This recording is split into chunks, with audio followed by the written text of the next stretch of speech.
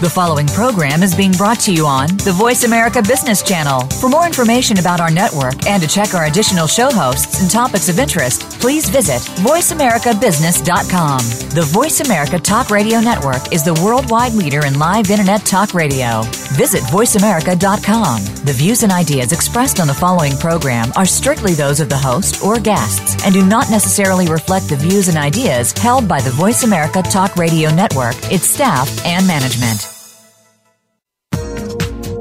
Welcome to the Money Answer Show with host Jordan Goodman. Whether you are starting out, deep into your retirement, or somewhere in between, the Money Answer Show has the know-how to help you. Now here's your host, Jordan Goodman. Welcome to the Money Answer Show. This is Jordan Goodman, your host. Emily Bouchard. She is a wealth, money, and family coach, and she's the managing partner at Wealth Legacy Group, which you can find out about at her website, which is wealthlegacygroup.net. She's based in San Rafael, California. Welcome to the Money Answer Show, Emily. Thanks, Jordan. Great to be here.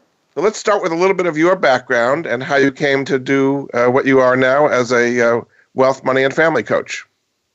Yeah, it's not your typical journey. I had no idea this work existed. I have a social work degree, and I'm really passionate about families and family systems and how do we really get along and deal with difficult situations and transitions in families.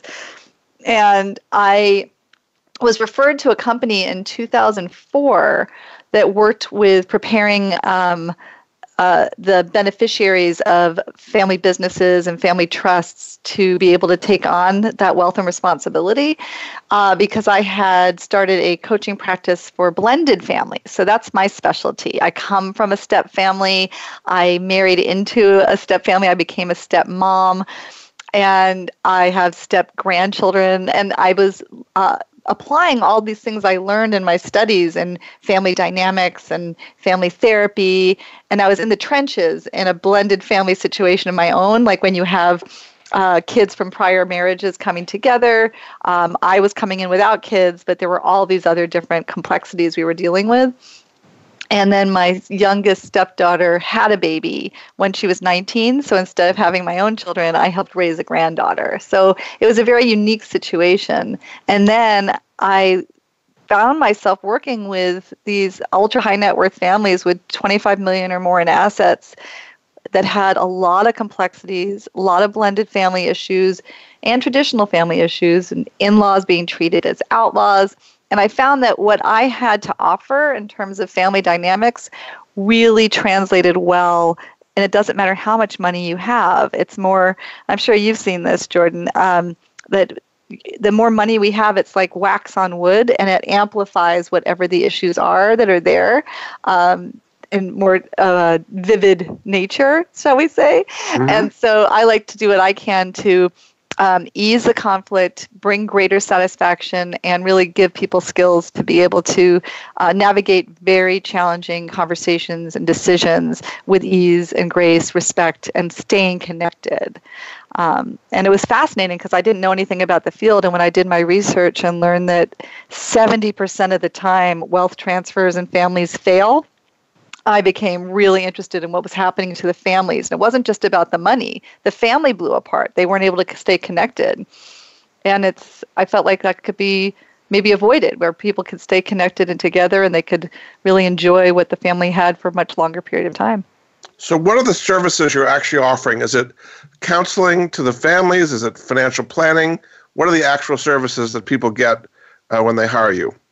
Oh, yeah, I'm so glad you asked. We don't do anything related to financial planning. We collaborate and do joint ventures or work collaboratively with financial planners, estate planning attorneys, CPAs. We don't do that part. We are wealth psychology specialists, and we deal with the qualitative side of wealth. So we work with inheritors who have issues with shame and guilt and overwhelm related to what they weren't prepared for. We work with couples in terms of the purposeful prenup conversation. That's like my current book project is how do you have the conversation about your prenup, your future, your money before you even get married. And then parents, how to raise kids that are really empowered versus entitled or spoiled. We do groups for women, and we do a lot of family work, family meetings, blended family businesses, consulting. And then we train advisors on these qualitative issues. So yeah, we do one-on-one consulting, group work, and then family meetings, family dynamics. So let's take a kind of broader look at the whole blended family situation. I mean, people kind of maybe aren't too familiar with the exact problems that come up, but when there's two families that were apart become together, what are some of the financial issues that come up? Do each of the spouses want to keep things separate and only have their own kids inherit their money? And how do you blend the whole thing? Just give us a little flavor of kind of what problems you deal with when there are blended families. Oh yeah, great question. And it is so diverse, right? Each family is different, so we definitely acknowledge that. And when you're thinking about blended families, one of the biggest issues is conflict of interest. So imagine that a husband has remarried to a second wife. She has children from a prior marriage. He has children from his prior marriage, and then they have children together. And then he's looking at, okay, if I pass away first, I want her to be able to stay in the home, but I want the home to be owned by my children from my prior marriage. Well, what is the setup going to be? Is the stepmother going to be paying rent to her stepchildren? And then it gets more complicated if you're looking at co-ownership in a family business, or maybe where the children are owners, but the step-parent is going to be being a beneficiary of a certain trust. And the step-parent's going to want to maximize the distributions or the dividends, and the stepchildren may want to reinvest them and have them be for long-term gains. So it's a huge issue in step-family situations. And an example that I love to tell is one that we ended up being in the Wall Street Journal about when James Gandolfini, the actor from The Sopranos, passed away. He had a blended family situation. He had an older teenage son from his first marriage, and he had an infant daughter, 9 months old, from his second marriage. And he created a situation where they both were co-owners of a property in Italy that he was hoping would be this great legacy in time for the family to stay connected. And they weren't allowed to do anything with the property or sell it until the youngest turned 25. So here he wasn't going to be there to guide them. He wasn't going to be able to be there to build this bridge between his two kids and his two families. And they were then saddled with this incredibly challenging, meaningful, and emotionally loaded property that they, that estate planning had a huge impact on those lives. So that's like one example. But fair versus equal and conflicts of interest would be the two biggest ones. Is it possible to treat all the kids completely alike no matter where they came from? Or is that not possible? There's too much emotional baggage. Oh, anything's possible. I love to say that. What happens is there can be a real clash in values in terms of what the different members of the couple have and want. So I worked with one couple where he had 2 children from a prior marriage and 2 children with his current spouse. And she only had the 2 children, right? And so he wanted all 4 of his children treated equally in the estate because they were all his kids. And her response was, no, they need to be treated fairly because the other 2 children have a mother and they have the benefits of her, estate to whatever degree she chooses to do. My children only have me. So there isn't an equal status of these kids, and they need to be treated differently, fairly, but differently. And they were at a real sticking point in their estate planning process, and that's why they were referred to us, and we came in to work with them to help them get through that logjam because their money types got in the way. And I'm excited to talk to you about that in terms of their different approaches. And we needed to really look at, wow, how can we communicate differently? How can we bring forward other approaches to this to see it newly so they could come up with a solution that worked for both of their values and what mattered to both of them because it was so different. So you're able to cut through these logjams, as you put it, and in every case have them come out, be happy, and have the whole family go on merrily, and it works that well? Every case, of course. No, that's the goal, right? It's only what we want. And I think that we can hold that out. And one of the things we promise our clients is process. We don't promise outcomes because we can, and you know this from the money types, we can't guarantee that people are going to make the changes they need to make to have the successful outcome that's possible. All we can do is let them know the process, that if they follow this process, they can have a different outcome than the trajectory they're heading on. But we also know that people are going to make the choices that they're going to make, and we can't in any way force somebody to change. What we can do is just highlight for them and illuminate what could happen if they go down a certain route and are willing to do the new practices required to get there. So how do you work with a financial planner? You come up with an emotional solution, I guess you might say, and then they implement it, or do you work as a team? How do you have the financial people part of your social work piece, I guess you might call it? Right. We do it totally collaboratively, and we let the client know up front. Typically, we are brought in by a financial advisory firm or a CPA or an estate planning attorney, a private banking team, and they go as far as they can, and it's like, we have this stop. We need to bring in somebody who understands these qualitative, emotional issues. We're not experts in that, but we know people who are. The clients end up trusting the advisors even more because of that. You know, we do what we do well, and we definitely make sure you have access to others that can do this part well. And then what we do, Go ahead. And then what we do is when we work with the clients, we will then come up with different ideas, new approaches. We'll look at what's going on in terms of the communication with the advisors that isn't going as well. And then we find out from them how they would like us to best communicate with the advisor so that they're respected and they know what's going to be shared and what isn't. And then we go back to the advisor and we say, given their learning styles, given their money types, instead of using these spreadsheets in 23 pages, could you do a 2-page summary, color-coded, and a graph or pie chart with really specific examples in these particular domains, for example? So we give them direction on how to best give the client the material in a way that the client can digest it, understand it, and then we also will give them direction in terms of, hey, they want this to be fair, and they want it to be within these parameters, and then the advisors feel really empowered to efficiently produce for them what they're asking for. So it works out really well on both sides. It seems like there could be a lot of disparity if you have a 25-year-old and a 6-month-old. One can speak up for themselves, and one really can't. So how can you be fair when everybody doesn't have an equal voice? Yeah, it's a good question. What we do is when we do family meetings, we will definitely include as many family members as we can, in-laws as well, and 16-year-olds and older.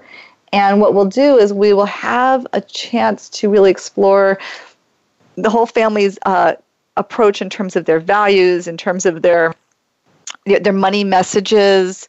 What is it that they want to bring forward into their future and their legacy? What is it that they want to let go of that's not necessarily serving the family so well?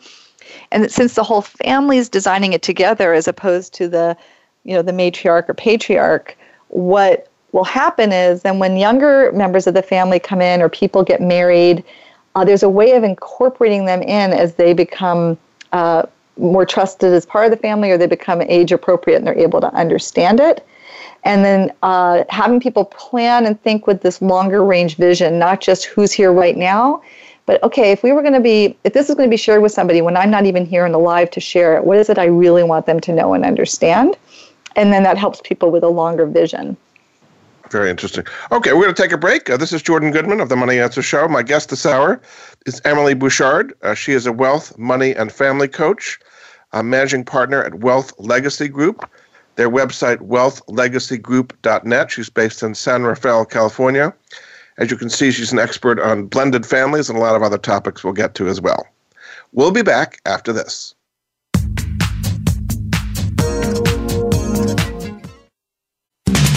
We're always talking business. Talk to an expert. Call now toll free 866-472-5790. That's 866-472-5790. Voice America Business Network. Bob Pritchard has over 30 years of experience as a straight-talking business consultant and author working with some of the top Fortune 500 companies. Now he's come to the Voice America Business Channel to help you and your business. Tune in to the Bob Pritchard Radio Show for information about starting and successfully running a profitable business. From the movers and shakers to great marketing screw-ups, you can't afford to miss a single edition of the Bob Pritchard Radio Show. Tuesdays at 5 p.m. Pacific, 8 p.m. Eastern on Voice America Business.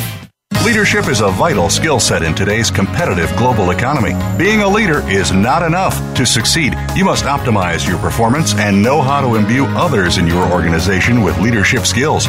Practical, actionable leadership insights are the focus of Leadership Development News, hosted each Monday at 9 a.m. Pacific, noon Eastern, by Kathy Greenberg and Relly Nadler on the Voice America Business Channel. Doctors Greenberg and Nadler, who coach global leaders on how to be most effective, will share their insights and contacts. The path to leadership excellence begins here. We're always talking business.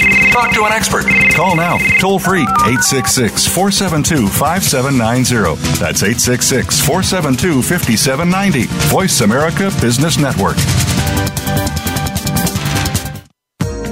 You've been listening to the Money Answer Show with Jordan Goodman. If you have a question for Jordan or his guest, please call us now at 866-472-5790. That's 866-472-5790. Now back to Jordan. Welcome back to the Money Answer Show. This is Jordan Goodman, your host. My guest this hour is Emily Bouchard. She's the Wealth, Money, and Family Coach at Wealth Legacy Group. Their website, wealthlegacygroup.net. She's in San Rafael, California. Welcome back to the show, Emily. Thanks, Jordan. So we talked about these blended family issues. Now, you've actually done a book on this called Estate Planning for the Blended Family. How could people get that book? And just give us a brief idea of, if you want to do this right, how can you plan these things out in advance to avoid all kinds of intergenerational conflict? Oh, I love it. And 2 words, 2 minutes or less. I love it. You can get the book on Amazon. It's Estate Planning for the Blended Family. It's co-authored with a former estate planning attorney, L. Paul Hood Jr., who's a really in-depth authority on these complex blended family issues in estate planning. And I think if your listeners took away one thing from this show related to blended family issues, it is get your beneficiaries updated and in order. And I'm sure you see this all the time, which I can't tell you how many stories I've heard that are so sad and unnecessary, where a really loving couple, second marriage, third marriage, they've done all their estate planning documents. One of them dies unexpectedly, and they find out that they never got around to doing the change of their beneficiaries, and those always trump your will. So if you have a 401k, if you have a bank account, if you have life insurance, and you've designated your former spouse as the beneficiary, that spouse is going to get what you designated, even if you're now remarried to somebody else. And so you want to make sure that you've updated those, because our lives change. I think people really get confused because they think that, oh, I've done my estate planning, I'm done. And they don't realize that it needs to get updated, every 5 years at least. But whenever there's a transition in life, births, deaths, divorce, whatever it might be, marriage of your kids getting married, their grandkids, whatever it might be, you want to make sure that you're updating not just your wills, not just your trusts, but your beneficiaries as well. And it's so often overlooked because it's not urgent, it's not pressing, but we never know when that's going to be taking into effect. We don't know when our time is going to come, and you don't want to put it off.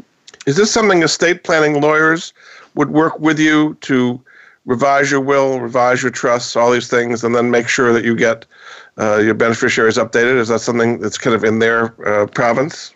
It would be really smart of them to do it, yeah, but typically they don't necessarily follow up with you. They take it as it's your responsibility to do it. We strongly recommend it. In fact, Paul and I this week are recording a 3-part series for the Ultimate Estate Planner, where we're training advisors on how to use the strategies from our book to be really effective with their blended family clients. And it's one of the things we really encourage them is it's a great way to stay in contact with your clients. It's a great way to stay connected with all the people in the blended family. And, I have to say, it's the Oscars week. We've got a lot of incredible movies out right now. And I don't know if you saw Manchester by the Sea. Yes. But what a phenomenally compelling story about a uncle who was made trustee and guardian of his nephew without ever being told about it. And the lawyers, they're totally flummoxed. Like, what do you, how could your brother not have told? Of course he would have told you. No. So there's a presumption on the part of a lot of estate planning attorneys that when somebody says this is what I want, that they're then going to go forward and follow through. And that's a huge miss. And that's what we work with a lot of blended families on, because it is so complex what can happen if you don't make those changes. And estate planning is not just about assets, but it's about guardianship and kind of how the family goes on as well, right? Oh, yeah. And end of life issues. Oh, my gosh. In our book, we use partner instead of spouse because, there's a lot of same-sex couples and couples also that are choosing not to get married or can't get married based on how things are set up in their lives. And you want to be crystal clear in your documentation if something happens to you, who you want to be making your decisions. Because if you don't have your power of attorney, your durable power of attorney for your medical needs spelled out and legally defined within your state, it can cause a huge issue if something does happen to you and you're incapacitated and somebody that you love dearly is not designated and you're not married to them. Your state could say, no, your blood relatives, your former spouse, the parent of your children, has more rights to do that than your current spouse or current, I say, cohabitation partner. Mm-hmm. So that sort of thing, yeah. What are some of the other downsides if people do not take care of estate planning for a blended family? What can go wrong? Oh my gosh, there's so many things. One of the big ones is having to do with the home. So it's, you're dealing with a loss, you're dealing with your beloved spouse or partner no longer being there, and all of a sudden, you may find out that you don't have ownership in that home, or you haven't been set up in a way to make it so that you could afford to be in that home, or your stepkids are suddenly in the position of owning it and having this authority over you. I saw one situation that was really sad where a husband thought he had completely set up his second wife for the rest of her life, but he hadn't anticipated getting dementia and being in a nursing home for 12 years. And the trustee that he put in place got trustee fatigue, and his son, her stepson, ended up getting into the role of trustee and then cut her off from everything that her husband had set up for her. Wow. Because he was going to be the beneficiary after she passed away. So when you have trustees in the role of having a conflict of interest in terms of what's going to happen, if they're going to benefit from that trust, that's a huge issue in blended families. Sounds very complicated. So just tell us a little bit about the book. What kind of steps did you take people through to do correct estate planning? And this not only is for blended families, this is for regular families as well. But what are some of the steps you take people through in this book? Yeah, it is, just imagine if it's good for a blended family, how great it is for any family. It's a really easy to read book. And what we do is each chapter goes into different aspects of estate planning. So everything from like lifetime planning, things you can do, how you can transition things that you own, assets you have while you're alive, how you can take care of education, how you can take care of needs of somebody who might be challenged in some way. And we take people through, each chapter goes into different aspects of the whole estate planning process. And what we do is we have action steps at the end of each chapter. And Paul and I had a blast writing the book because he would send me the chapter that he'd written it from a legal perspective. And then I would say, okay, we got too much jargon here. We need to do some outtake boxes. And I would read it from the standpoint of somebody who didn't understand the law at all but needed this information. So we made it really accessible for everybody. So anytime there were like acronyms, there's so many acronyms in estate planning, CLATs and GRATs and IDITs and ILITs, and they get thrown around all the time. And with the money types, people can get really overwhelmed by it. They can get really flummoxed. They can have the sense of, they know more than I do. And they don't, it causes people to not engage in the process. And so what we did was we made it very engaging. We created checklists for people, how to be able to choose your advisors well, how to do your due diligence. If you're only going to do one thing, this is your first priority. So we really spell it out. And then I think the second chapter is all about communication. So one of the biggest issues for couples that are needing to do estate planning, and especially in blended families, is how do we have these conversations go well? How do we make it so that we take care of both concerns or the concerns of all the people we love? because it can be so emotionally loaded. Anytime we're talking about estate planning, we're talking about anticipating our own death. Nobody wants to do that. No. So anything we can do to minimize the emotional reactivity around it and make it so people can communicate effectively, we feel strongly about. And so the second chapter highlights how to communicate effectively, and we talk about the money types that I use in my work in there to help couples understand it better and what might be getting in the way of them being successful. And then there's a CD-ROM included with the book. What is on the CD-ROM? And the book, again, is called Estate Planning for the Blended Family. Yeah, and it's so funny. It's like, oh, wow, we have to, it's now, that's downloadable as well. Because, more devices don't have those anymore. But it has a whole bunch of different checklists. So it makes it so that, oh, wow, where do we start for our blended family estate planning process? You have a whole bunch of different documents in there to support you in going through it. Like, okay, what are the documents I need to collect and what's the data I need to have? What are the questions I need to ask an estate planning attorney? What are the things that we need to make sure we have in place first before we do this next step? So it helps people like step by step break it down into smaller and smaller steps so they can incrementally over the course of a year really get everything in place and it's not so overwhelming. And then they can have a really great process. And then when they need to update, they also have it very well organized so they know what they need to do to update when. It seems like you go into this to some extent in the book, that the worst possible case is people get disinherited and there's just major rifts in families because this is not planned out. You're saying that if there's goodwill around, all these things can be avoided with proper planning. Is that right? Yeah, and communication, right? So it's one of the reasons that disinheritance happens and this reactivity happens is because there's this huge vacuum that gets created between people when we don't communicate about what we're thinking, and then we fill it with the worst case scenarios. And we always think if we see somebody behaving a certain way, we'll make an assessment about why they're doing it as opposed to connecting with them about it. And I have a really sad example where a father is the opposite of disinheritance, but it also proves it. A father wanted his son to continue to own and run the business after he passed away, and he didn't want the son to have to deal with any exorbitant estate taxes. And so he had a very big life insurance policy, and he did a lot of sacrificing in his life to make sure that he paid the huge premium all the time for it. And when he passed away, and the advisor gave the son this incredible amount of money that came from the life insurance payout with the idea that it would pay for all the estate taxes, the son was absolutely devastated, did not know his father was doing this. And he said, look, I never wanted to work in the business. I was just doing it out of loyalty and obligation to my father. I want to sell it as soon as possible and get on with my life. And he was devastated because his father could have enjoyed all that money during his lifetime. So there was no communication. It was an assumption on the father's part. Yes. Exactly. It was like the gift of the Magi, I think. Yeah, exactly. And it's so sad, but one of the reasons I tell the story is because people think that people know. And they don't. And you want to connect with each other and say, hey, this is what I'm thinking about doing. These are the reasons why. And I really want to know what you think. And you need to create enough safety in your conversations that a son like that could say, hey, Dad, I love you.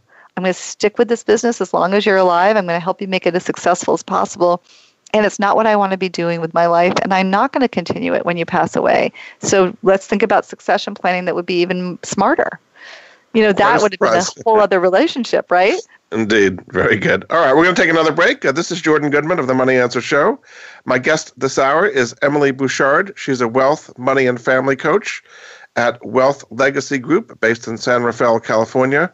Her website is wealthlegacygroup.net. And the book we just referred to is called Estate Planning for the Blended Family, published by Self Counsel Press. We'll be back after this.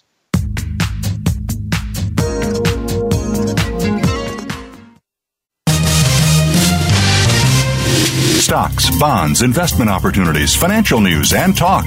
We can help. Call us now toll free, 866-472-5790. 866-472-5790. Voice America Business Network.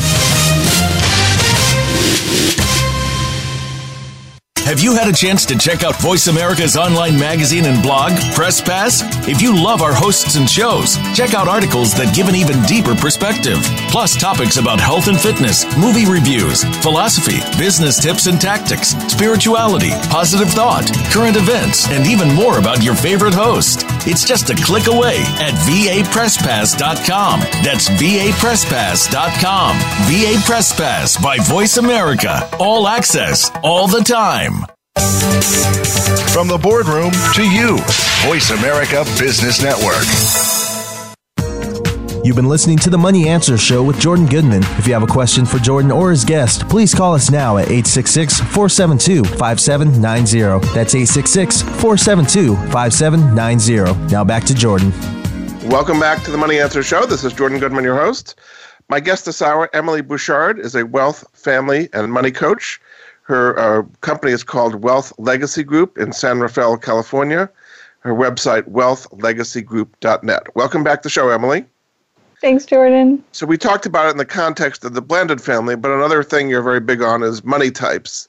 So you've done an ebook, which I think is available at your website, called Take Charge of Your Inner Money Life, Practical Guide and Info Packet with the Money Types Assessment Tool. So kind of tell us a little bit about that and why are money types so important to helping people make better financial decisions? Oh, I'm so looking forward to having this conversation with you. So the ebook was written as a supplement to the book that I wrote with Paul Hood on estate planning for the blended family. Because in chapter 2, we talk about the money types, but we didn't have the space to really dive into them. And we wanted to give people a supplement, and people really love it. So it goes into detail about the 8 most common archetypal patterns people have related to money. And the way that we look at this is our patterns, much like what you say in your book on money types, have to do with the money messages we had when we were children growing up, the meaning we made about experiences we had, our first experiences with money and how they got ingrained in us. And it was fascinating to learn in the research that our predominant approach to money is largely formulated by the time we're 7 years old. And it's like part of who we are. It's part of our makeup. And we have all 8 options, and we actually have more, but these are the most common 8. And the more we can understand how they interface with each other, how they relate with other people, how they relate when money is involved, we can then have the sense of empowerment related to them and how we can be effective as opposed to waylaid by them. And is it based on nurture or nature? I mean, 2 kids in the same family in the same circumstances might have different money types. So there must be some nature as well as nurture in figuring out which type people are. Oh, yeah, it's a great question. It's definitely a combination of both. And it has so much to do with family systems, right? So what we look at it is when somebody comes to us and they say, we've got a problem with this person in the family. They don't want to have anything to do with money. They're an ostrich, or in my case, they might be an innocent or a victim. What we'll do is we'll say, yes, that person is really being debilitated by their predominant money type. There's no question about it. And they're part of a whole family system where they developed an understanding that that adaptive strategy was the best way to get their needs met in the world. And so we never make anybody wrong for which of the money types is most prominent for them. And we recognize that everybody has all 8 of them. And we just, at a very young age, make a decision internally, unconsciously, of which route to take. And in family systems, if one person, I have an older brother, total achiever. Oh my gosh, I was reading your book, Jordan, and he's a total striver. And it's like, okay, that position's been really well taken in my family. So I took on the ostrich that would be in your book, or the innocent in my vernacular. And then my younger brother, he was challenged with the victim martyr one. So it's like we have different ones that come to the fore because of our roles, or it could be our birth order, could be our disposition, could be all kinds of different things. But what we do is we don't look so much at the why. We look at it more of, okay, what's happening? What's working for you with it? And if something's not working for you, and if you have some challenges that you want to address, how can you get there? And, empowering people to shift those approaches, even when that's their automatic response. Just so people know, Emily's referring to a book I did, which is called Master Your Money Type, which talks about 6 different money types. So we're both on the same page here. So let's briefly go over the 8 money types that you have identified. Just briefly kind of tell people what they're about. The first one being the innocent. What does it mean to be the innocent? Well, the innocent is a lot like the ostrich that you describe, and I know it intimately because that would be mine. And that is that's a money type that says, whoa, this is really overwhelming. Other people are better at this than I am. Let me take a back seat. Let me avoid it. You have a strong innocent archetype if you don't look at your bank statements. You tend to be surprised when your account gets low. You don't have a really ongoing awareness of how much you have. You're not paying attention. You're not paying attention. You have other things that matter more to you than the money.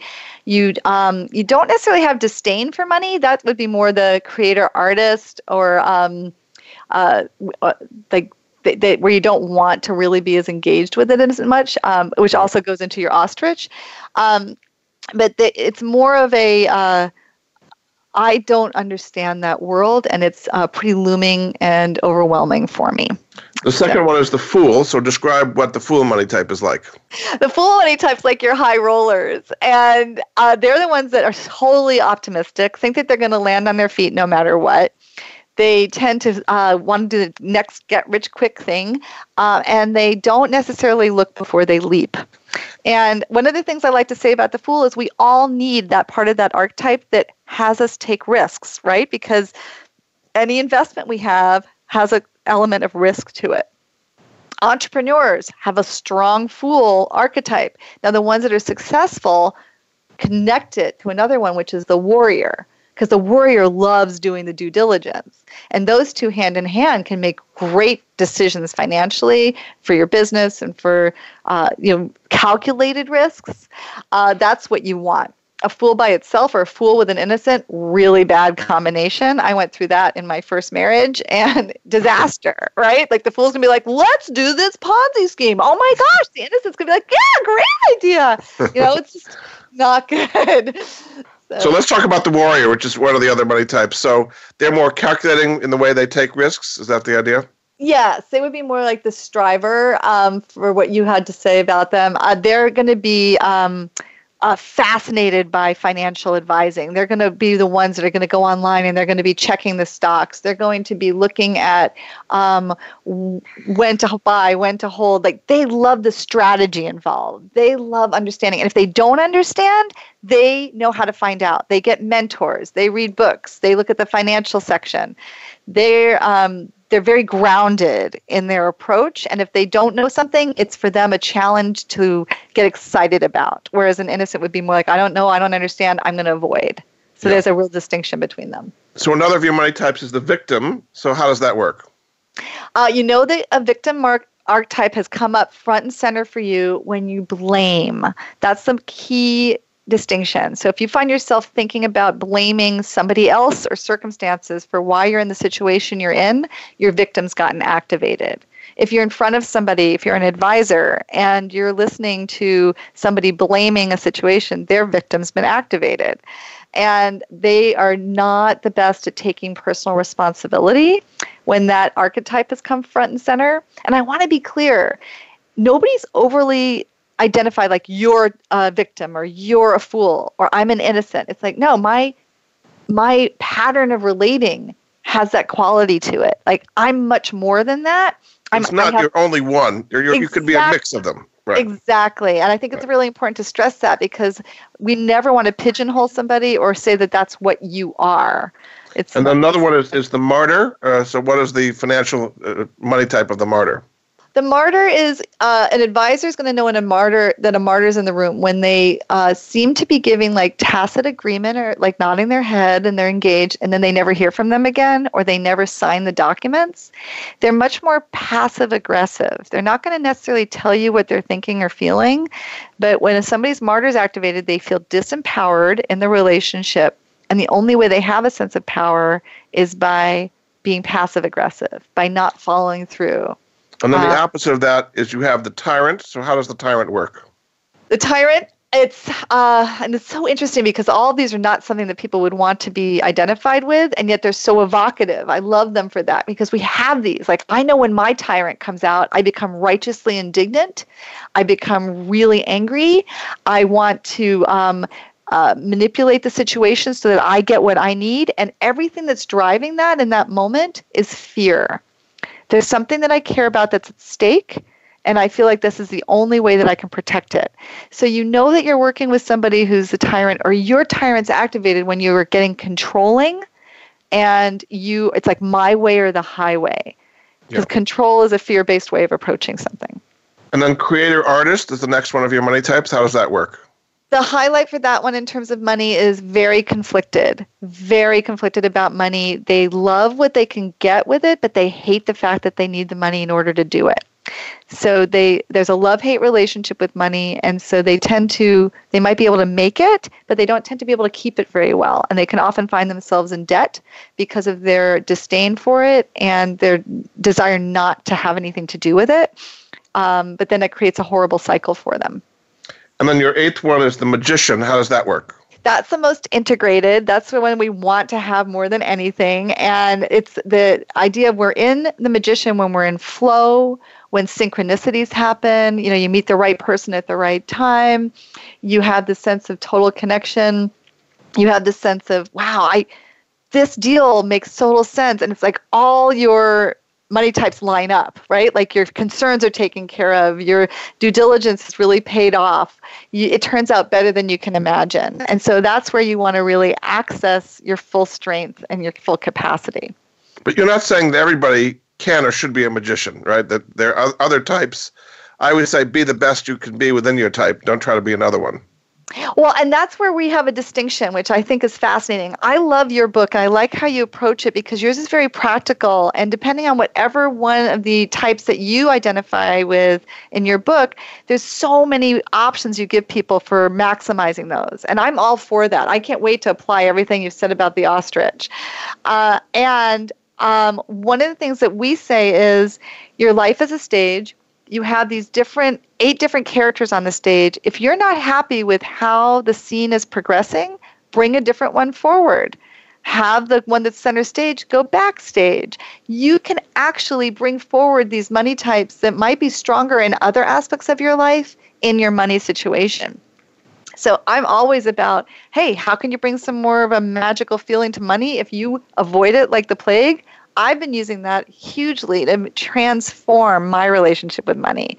I've gone from being an avoider to teaching about it. So when you're dealing with clients, either in the blended family situation or not, are you kind of doing an assessment of which money type they are, telling them what that is, and then telling them the strengths and weaknesses of that to help them make better financial decisions? I encourage them to discover it, and I facilitate it. So in the packet that people download, there's an assessment in it that they can take, and they can discover for themselves which ones are most prominent for them and how they're impacting their relationship with money. And it gives different strategies you can use to bring forward the ones you want to have more of and to take care of the ones that are more activated based on fear or worry or anxiety, so that there's ways you can really become empowered around all of them. So you're saying everybody has these 8 money types, and just some are stronger and weaker, and you can actively choose to emphasize one money type over another. Yes, and it does take a lot to be able to do it, and I'm living proof. So you being an ostrich, how are you overcoming your ostrichness? Oh my gosh, I am really cultivating my warrior and my magician. So meeting you was a total magician experience that happened. And then what did I do? I reached out to you as a warrior, and I wanted to find out about your book and your approach to money types and what have you learned about them. So my warrior got really engaged and interested. And look at what's happening. We're having a great conversation, and now I'm applying it, and it's going to inform my work even more so with people. So I really love to be a learner, a lifelong learner. So that's what I do. Terrific. All right, we're going to take another break. This is Jordan Goodman of the Money Answer Show. My guest this hour, Emily Bouchard, is a wealth, money, and family coach. She is the managing partner at the Wealth Legacy Group. Her website, wealthlegacygroup.net. We were just talking about the ebook that you can download for free at her website, which is Take Charge of Your Inner Money Life, Practical Guide and Info Packet for the Money Types Assessment Tool. Again, you can get that at wealthlegacygroup.net. We'll be back after this.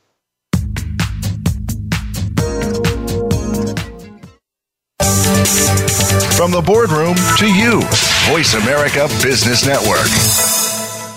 We hear it and read about it every day in the news. America is heading over a fiscal cliff. Home prices are still receding and unemployment growing.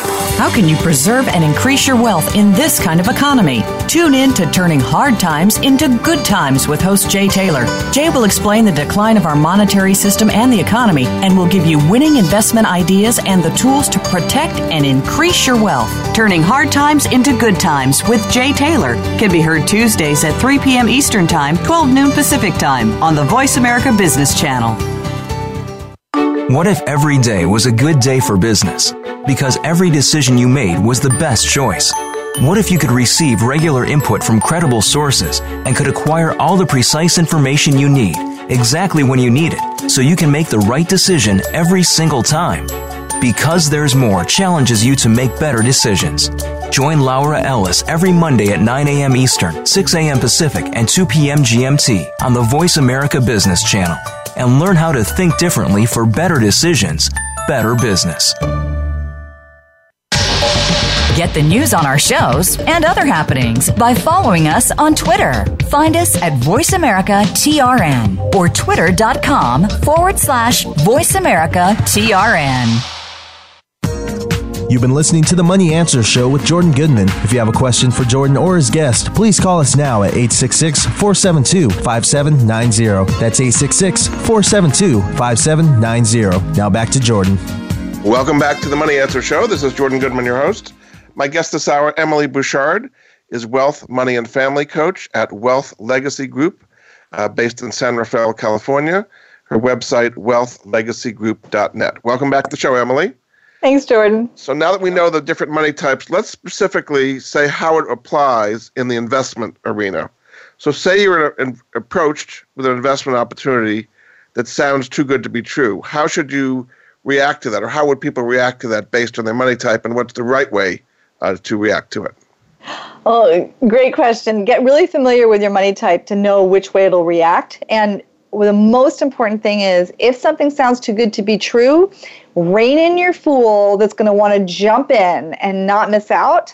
You know, that fear of missing out can be so bad for a fool. And that fool's going to get really engaged. And the people that create these too good to be true scenarios know this. They're completely manipulating that archetype to go forward and jump in without doing the due diligence.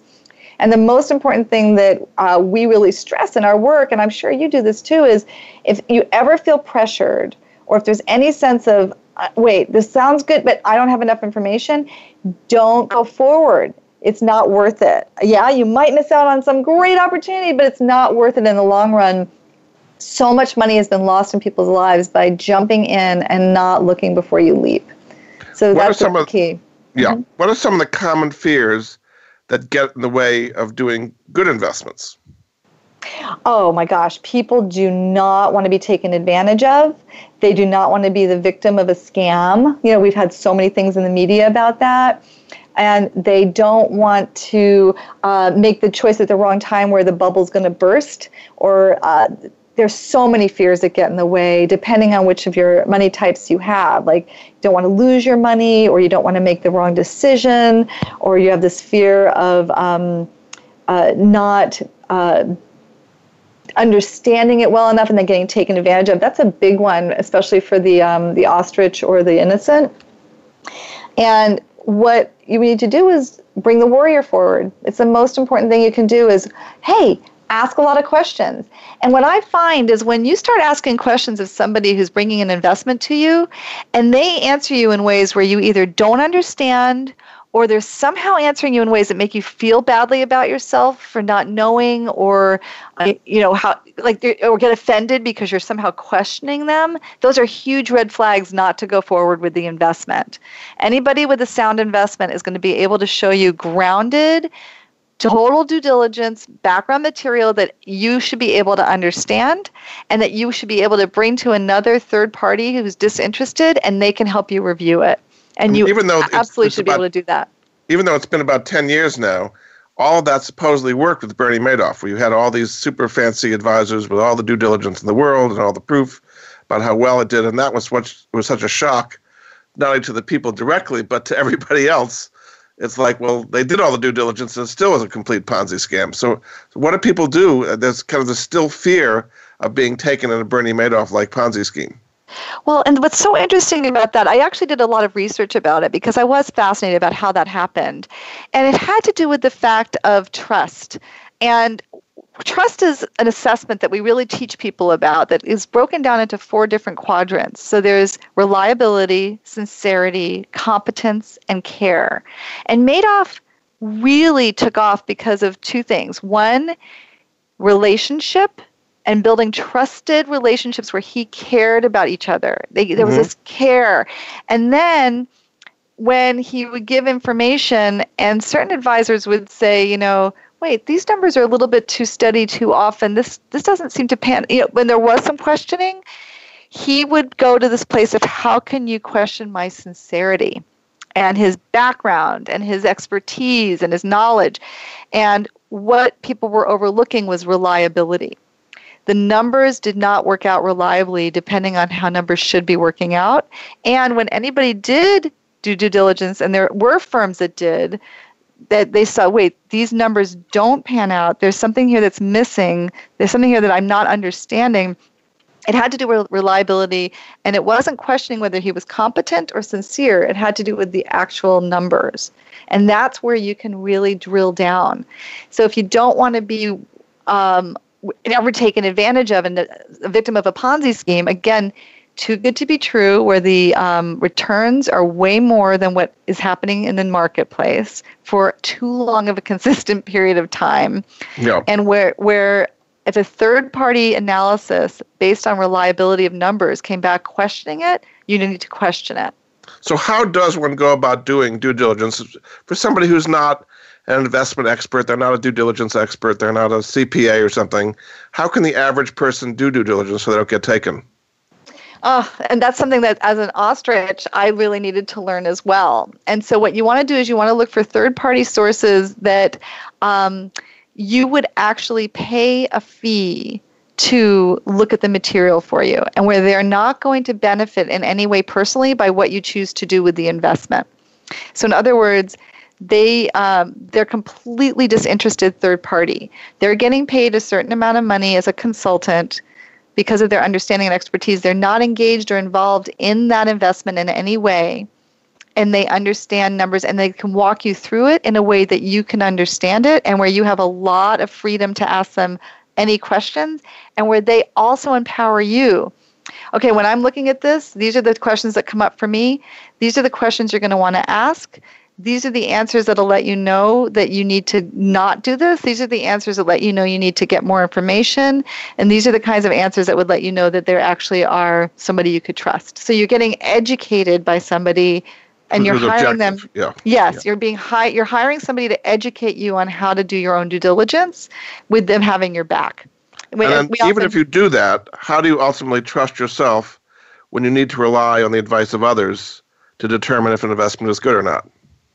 Well, it's building that knowledge, right? Like I was saying, like reading the books. Like I love in your book for the ostrich, you recommend all these different websites and books. And you're somebody I've done my due diligence on. I read your background. I saw what you've been doing, how long you've been doing it for. It wasn't just because, hey, he's such a nice guy I met at a conference. It's like, no, I looked up your background. I wanted to see who you were. And then you're recommending things to me, and I get to see, oh, how did these sites make their money? Are they making their money on advertisers, or are they charging me a fee to be a member of it? Because right then I'm going to know if they're getting fees from advertisers, okay, there's a certain way that they have objectivity, but there's a certain way that the advertisers might want to have some say. So you always need to be looking at that as well. So in the final minute or so we have left, what difference will it make in people's lives to take the advice you give as far as understanding people's money types and dealing with all these blended family issues? The biggest difference is if they take this on and bring more self-awareness to who they are and how they have reacted tendencies towards money, the more they can be in a great responsive place. They have the ability to respond, which is taking full responsibility for themselves, their lives, and their money, and not having to worry about being a victim of other people. Very good. Well, thanks so much. My guest this hour has been Emily Bouchard. She's a wealth, money, and family coach, partner at the Wealth Legacy Group based in San Rafael, California. You can find out more about her at her website, wealthlegacygroup.net. Her book is called Estate Planning for the Blended Family, and she's also done a ebook you can get called Take Charge of Your Inner Money Life at her website. Thanks so much for being a guest on The Money Answer Show, Emily. Thank you, Jordan. And we'll be back next week with another edition of The Money Answer Show. Goodbye for now. Thank you for joining Jordan Goodman and The Money Answer Show. If you have a question for Jordan, please visit his website at www.moneyanswers.com. And be sure to tune in every Monday at 12 p.m. Pacific Standard Time right here on Voice America Business. See you next week.